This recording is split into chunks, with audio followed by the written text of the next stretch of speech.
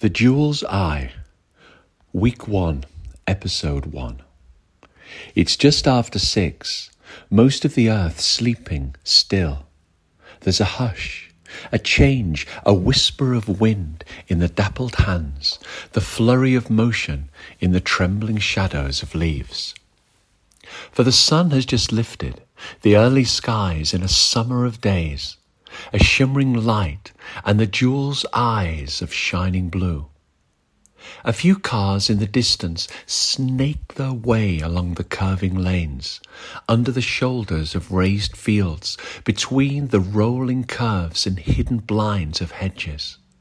But here, below the roof window, tilted against the heat and early blinks of morning light, a single solitary cat stretches herself along the edge of the slipping shadows of dawn, and yawns as she sees, as every morning, the paperboy lolloping up the hill, pulling a trolley full with newspapers, magazines, and his dog, with ears flat, tongue out, panting softly, curled on top, lazily viewing the windows of houses, all like eyelids shut tight against the truth of dawn.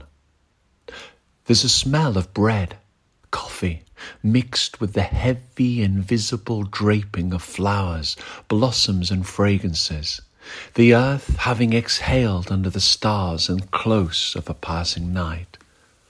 The day prepares for heat and haze. It's going to be hot.